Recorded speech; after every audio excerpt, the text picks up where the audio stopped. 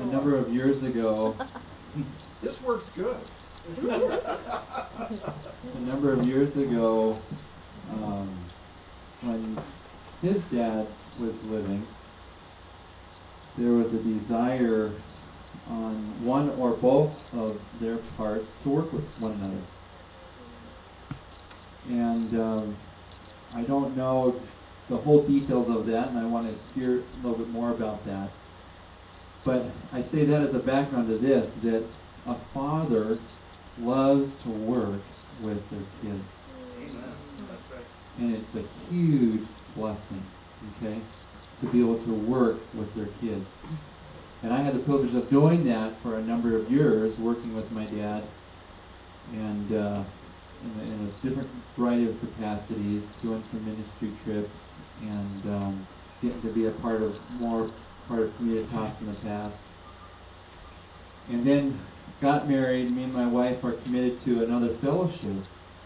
And just recently, my father released me into that ministry. And it's a huge thing. It's a really huge thing. And so I want to honor my dad tonight, because what he essentially has done, he doesn't know if he'll get me back. I don't know where I'm going to go. I don't know what's going to be next. But I may never come back. And think about that, from someone that you like to be around, Maybe you're not married, so you don't know that dynamic. But some of you have strong, cool friends you want to be near. And when they're gone for long periods of time, that's hard. That displacement is hard. And so imagine parents releasing their kids in a variety of ways, sending them out. That's not an easy thing.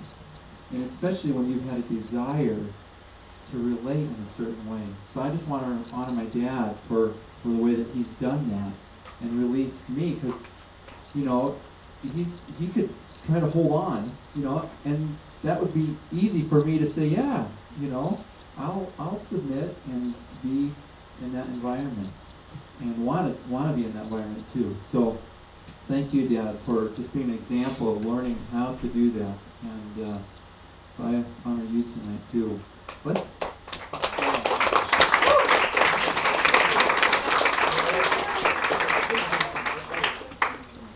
So tonight we're going to be talking about authority.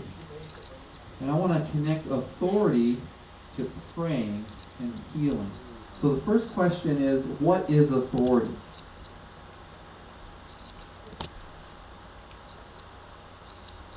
That was a question. So, where have you heard that before? I got that from my dad. So you go ahead and answer that. The right to influence. The right to influence. That's really good. Someone write that down, please. What else? Intimacy.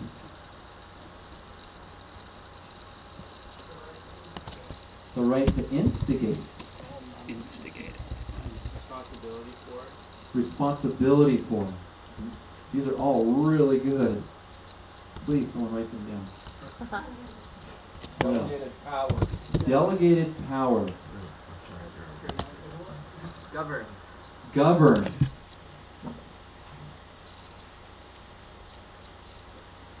I want to talk about authority, and there's two ways, I think, of thinking about it. One is the internal, and the other is the external. We think of it primarily in the external with some of the things that we talked about. The other is internal, and by way of describing that would be like, I want to have eggs for breakfast, so then I go make eggs. That's an intrinsic authority that I have. I have the ability to make a decision and go make those eggs. Okay? Really simple, right? But that is what you carry. You have that ability as a human being. And of course, then there is the external authority that someone bestows upon you. Someone who has power, who has sovereignty, who is able to carry out certain tasks. So, rights, power, influence, strength, jurisdiction, command, dominion. These are all words that are like authority. So, next question. Who has authority? God. God. No hesitation. Get it out there fast. I do. We do. Government. Government. Really important there. Police officers. Parents. Leadership. Pilots. Especially the one sitting in the left seat.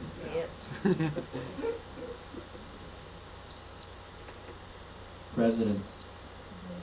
Presidents have authority. Okay, so third question. How does one exercise authority? Making decisions. Say words. These are good. Keep coming. What was that? Lead. Yes, lead. Role model. Relationship. Delegate. Serving.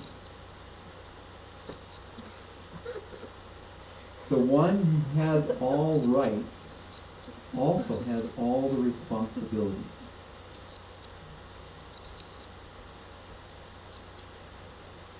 So, and on one hand, if you think about that in relationship to the cross, that is the pinnacle of God taking responsibility.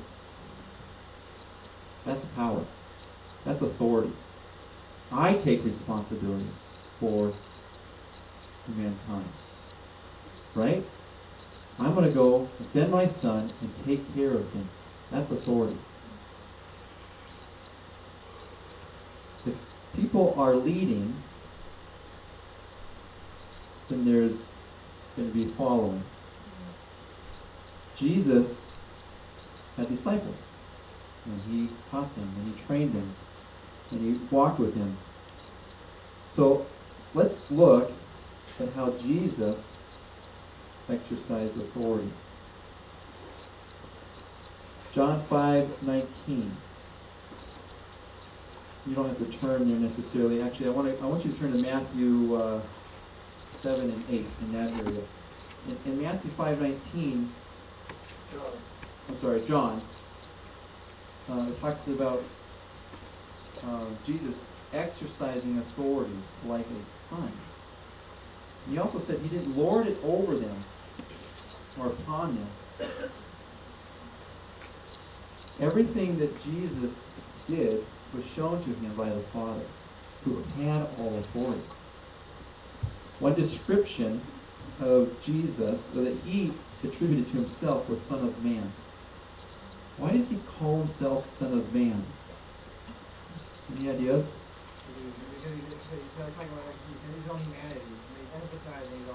He's emphasizing his own humanity. Jesus is both God and man. That's a whole other teaching there, but it's an important one. That he's 100% God and he's 100% man.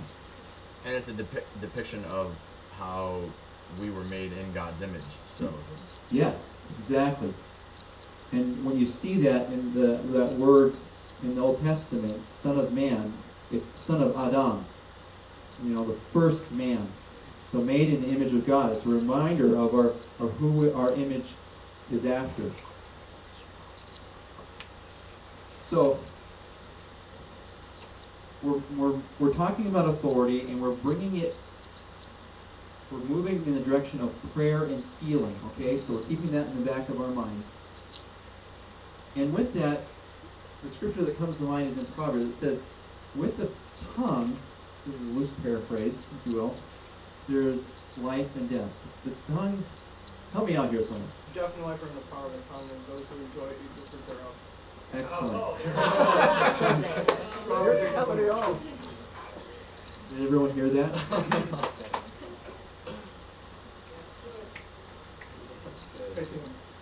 So we have the ability to bless and curse. There's power in our words. There is authority in our words. That they can have influence. Okay. Not everyone, okay, so this is Matthew 7:21. Not everyone who says to me, Lord, Lord, will enter the kingdom. Nope, that's not where I want to read. Start over. This is true. Yes. I will not deny that.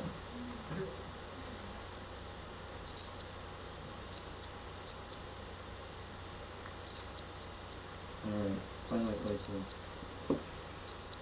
And when Jesus finished saying, this is verse 28 of Matthew 7. And when Jesus finished these sayings, the crowds were astonished at his teaching, for he was teaching them as one who had authority and not as their scribes. Very interesting. He had authority. How did he get that authority? Jesus said, I only do what I see my Father doing. So he was operating on delegated authority in the same way that we do. And so let's go to the next chapter and read a story. This is verse 5 of Matthew 8. And when he entered Capernaum, a centurion came forward to him, appealing to him, Lord, my servant is lying paralyzed at home, suffering terribly. And he said to him, I will come and heal him. But the centurion replied, Lord, I am not worthy to have you come under my roof, but only say the word, and my servant will be healed. For I too am a man under authority, with soldiers under me. And I say to one, go, and he goes, and to another, come, and he comes, and to my servant, do this, and he does it. When Jesus heard this, he marveled and said to those who followed him, truly I tell you, with no one in Israel have I found such faith. I tell you, many will come from east and west and recline at table with Abraham, Isaac, and Jacob in the kingdom of heaven, while the sons of the kingdom will be thrown into outer darkness. In that place there will be weeping and gnashing of teeth. And to the centurion Jesus said, go, let it be done for you as you have believed.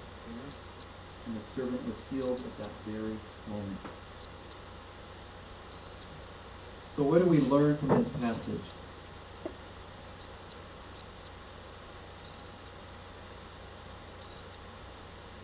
Authority is the capacity to say something and it actually happens.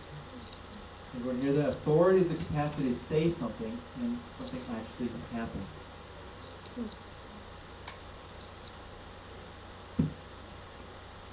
At the very beginning, Jesus said, I will come and heal him. How did he know he could heal him? Because what he sees his father doing. And that's what he sees his father doing. So, he's not relying on his own understanding. He's relying on the understanding that his father has to carry this out. So another word that we haven't talked about with authority is confidence. Now, if someone is an expert in something, how do we describe that person when we want to go to that person? An awkward way to get into my point. Authority figure, or they're the authority on X. So I was working on my car for most of the day, and I wish I would have had an authority on this car, because I would have had more confidence and authority and power to carry out the task. If I'd been able to call up someone and say, how do you do this? They would say, oh, it's simple. Just hit it really, really hard. Oh, I wish I would have thought that. Sometimes that's what it takes, right? So someone who's had experience or has been trained, someone who has been tested. When you think about confidence in material that you know, when you know it, is when someone asks you a question, you can answer it, and you're not wavering. Like, ooh, I don't know. But when you have confidence, when you know, because you just know it. Right. So 2 plus 2 is, so there's no wavering in it. I have authority on that. I know it's 4 because I've been tested. Someone's asked me it, and I said, what's 4? You're right. So there's different ways of getting authority, right? Okay. Back to the text.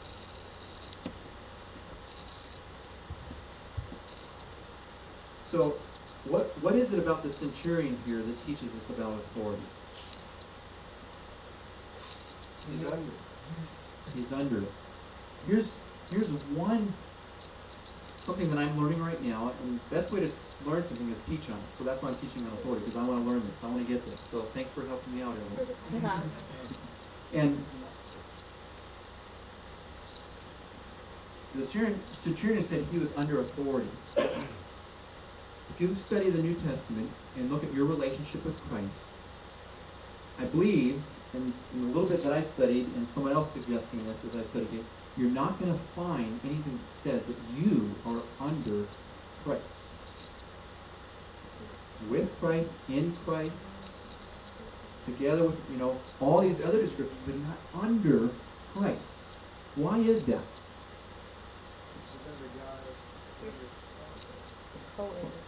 Co-heirs. I think that's a key element right there, that we are co-heirs. Okay? And when you think about the bride of Christ, the body, the church-wide body, we're his body. We're with him. In the same way that a husband and wife were standing next to each other. They're with each other, Okay, so even though the centurion understood that you're under someone, Jesus understood that, but there's a special role that we have as the church, as the body. Okay. I want to turn to another passage to help us give us some more understanding.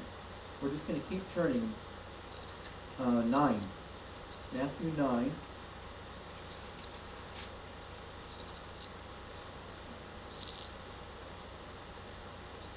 Okay, so I'm just going to read this passage, and it's the first verse about a paralytic man. And getting into a boat, he crossed over and came to his own city. And behold, some people brought to him a paralytic lying on a bed. And when Jesus saw their faith, he said to the paralytic, "Take heart, my son, your sons are forgiven." Your sin. Your sons. And your sins. Your sons and your sins.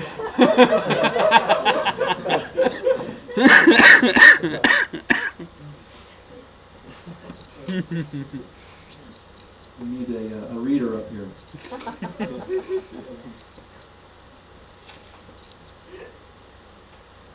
And behold, some of the scribes said to themselves, "So, this man is blaspheming." But Jesus, knowing their thoughts, said, "Why do you think evil in your hearts?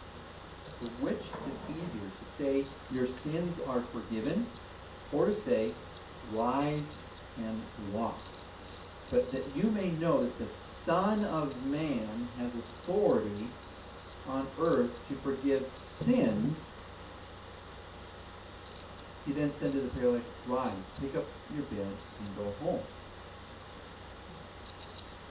So when I think of relating to my brothers and sisters and proclaiming something over them and to them using my words, my power, my authority, it's easier for me to think of proclaiming forgiveness of their sins. But when it comes to healing, somehow I separate myself, as if I somehow have to do something. And so I think there's a disconnect in our understanding of how God operates and how he delegates his authority to us and operate with that. So similarly, when we speak a word of peace to someone, it's pretty easy for us to do that, I think. How about you? We're pretty comfortable with that. Peace, brother. Yeah, peace. You know, or whatever kind of blessing you want to give. But then when it comes to healing, somehow, oh no, okay. All right, you know what, I probably should go pray first. Not a bad idea. Okay, start with, yeah, that'd be great. Jesus did that. So I'm not saying not to pray, but there's something here about proclaiming over one another words. In the same way that we proclaim an absolution over each other's sin. You're forgiven. As far as the east is from the west, your sins have been removed from you. You know, those are good words to hear. To be able to speak life to one another in that way.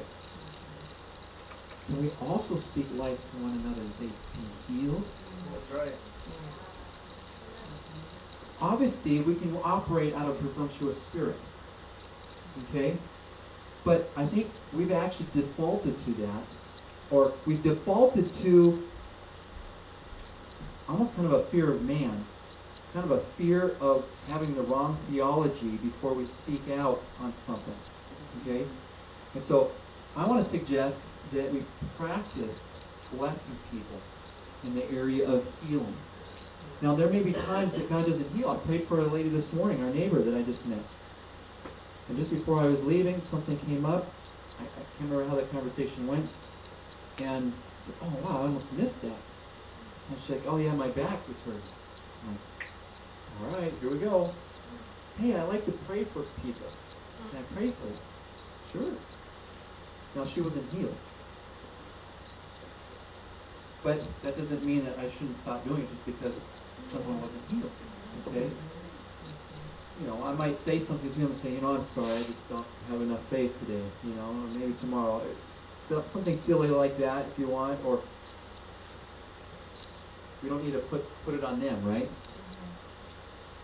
Okay. I think this might be the last passage here. It was Matthew 10:25, the one that I was referring to earlier, just if you're taking notes about Jesus not lording it over. Think about that. The King of Kings, the Lord of Lords, he takes his authority, but he doesn't lord it over us. God is just amazing. I just love the way he operates. It's so like opposite of the way we do things. So upside down. Okay, so Matthew 10, the very next chapter now. And he called to him his 12 disciples and gave them authority. How did he do that? How did he give them authority? We already kind of touched on this. Because he was given authority over unclean spirits, to cast them out, and to heal every disease and every affliction. That is amazing. The names of the 12 apostles are these. First Simon, who was called Peter, and Andrew and his brother, James and the son of Zebedee, and John his brother, Philip and Bartholomew, Thomas and Matthew the tax collector, James the son of Alphaeus, and Thaddeus, Simon the Canadian, not Canadian, and Judas Iscariot, who betrayed him. These 12 Jesus sent out, instructing them, go nowhere among the Gentiles, and enter no town of the Samaritans, but go rather to the lost sheep of the house of Israel, and proclaim as you go, saying, the kingdom of God is at hand. Heal the sick. And that would be pretty daunting to me. If Jesus came into the room, said, all right, it's training time. We're going to, prep you for ministry. This is how we do it. Go. Like, what? That was the training time? Pretty much. Think about it. There wasn't much instruction. Just go. Heal them. So, do we get to do the same thing? I think so. Heal the sick, raise the dead, cleanse the lepers, cast out demons. You receive receive without paying, to give without pay. Another clue there. But it's not about us. It's not about us. We're just conduits. So if we have a gift of healing, it's not about you, it's about that person. That's right. If you have a gift of wisdom, it's not about you, it's about that person. You are showing God's love to that person, demonstrating His kindness that will lead them to repentance. Amen. Okay? Matthew 28:18. All authority in heaven has been given to me. Okay? So Jesus has all the authority. We're just using it for our authority. We're co-heirs. He's the captain. We're the first officer. Just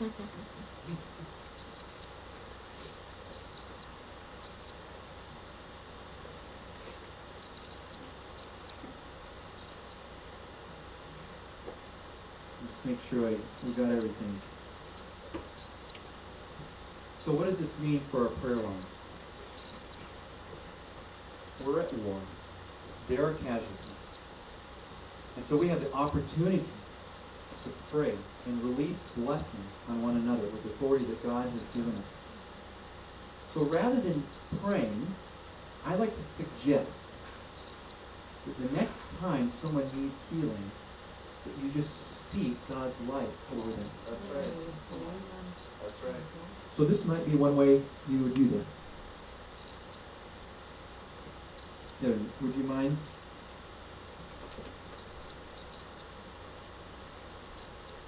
So Kevin, can I lay hands on you? Absolutely. Okay. So, By the way, do you know healing for you? My eyes. Sure. Hey, I like Yeah. it. Sure. I'm praying for the same one.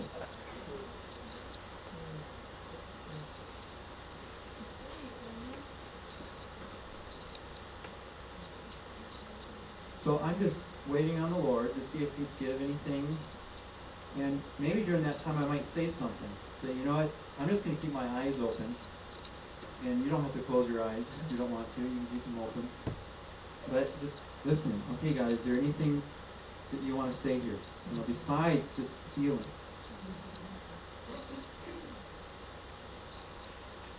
So I just speak life to you right now, Kevin. I just speak life to these eyes right now.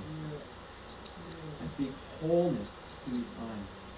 May there be full, clear focus and vision.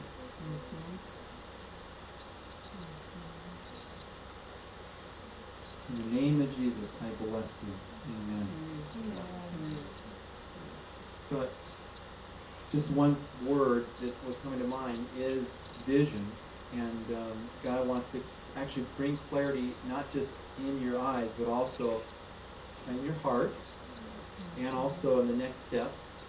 Now, it's not difficult to say these kind of things, because even if that's not true, God wants to do that, you know. Even I might just feel a little bit of vision. Why is God highlighting vision? So I'm just stepping out, taking initiative, saying, I think there's something there for him.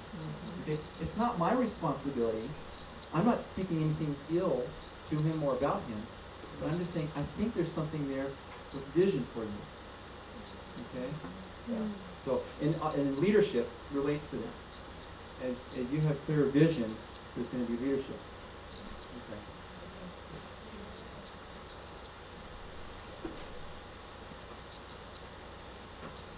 All right.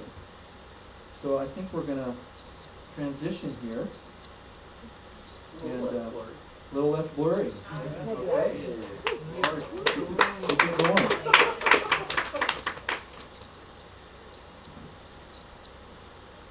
Maybe I'll just say one thing about that. As I was studying this a little bit and talking this over with a friend, and he was pointing out the fact that anytime Jesus spoke healing to people and was releasing that over them, often he had some actions, but often he required them to do some actions. And so what that meant for me is that sometimes we have to help people through the process. That when it says, the kingdom of God is here, the kingdom is at hand. So we have to help people through the process.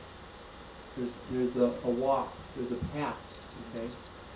So, let's pray. God, I thank you that you established us in Christ. Thank you. Thank you. That we are found in you. And that you have all authority. You are the King of Kings and the Lord of Lords. And we thank you, God. We thank you, God, that you're including us, your kids, in these kingdom exploits of being able to bless people and minister to people at the core of their need. And I pray that you'd give us a greater sensitivity to your Holy Spirit, that we, yes, wouldn't operate out of presumption, but you would help us to take the initiative Yeah. and be bold and be confident. Yeah.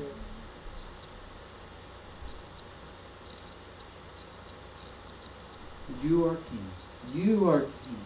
You are Lord. There's no one greater than you. Your name is to be lifted up. And we lift up your name. We proclaim your name. It's all about you, Jesus. It's all about you.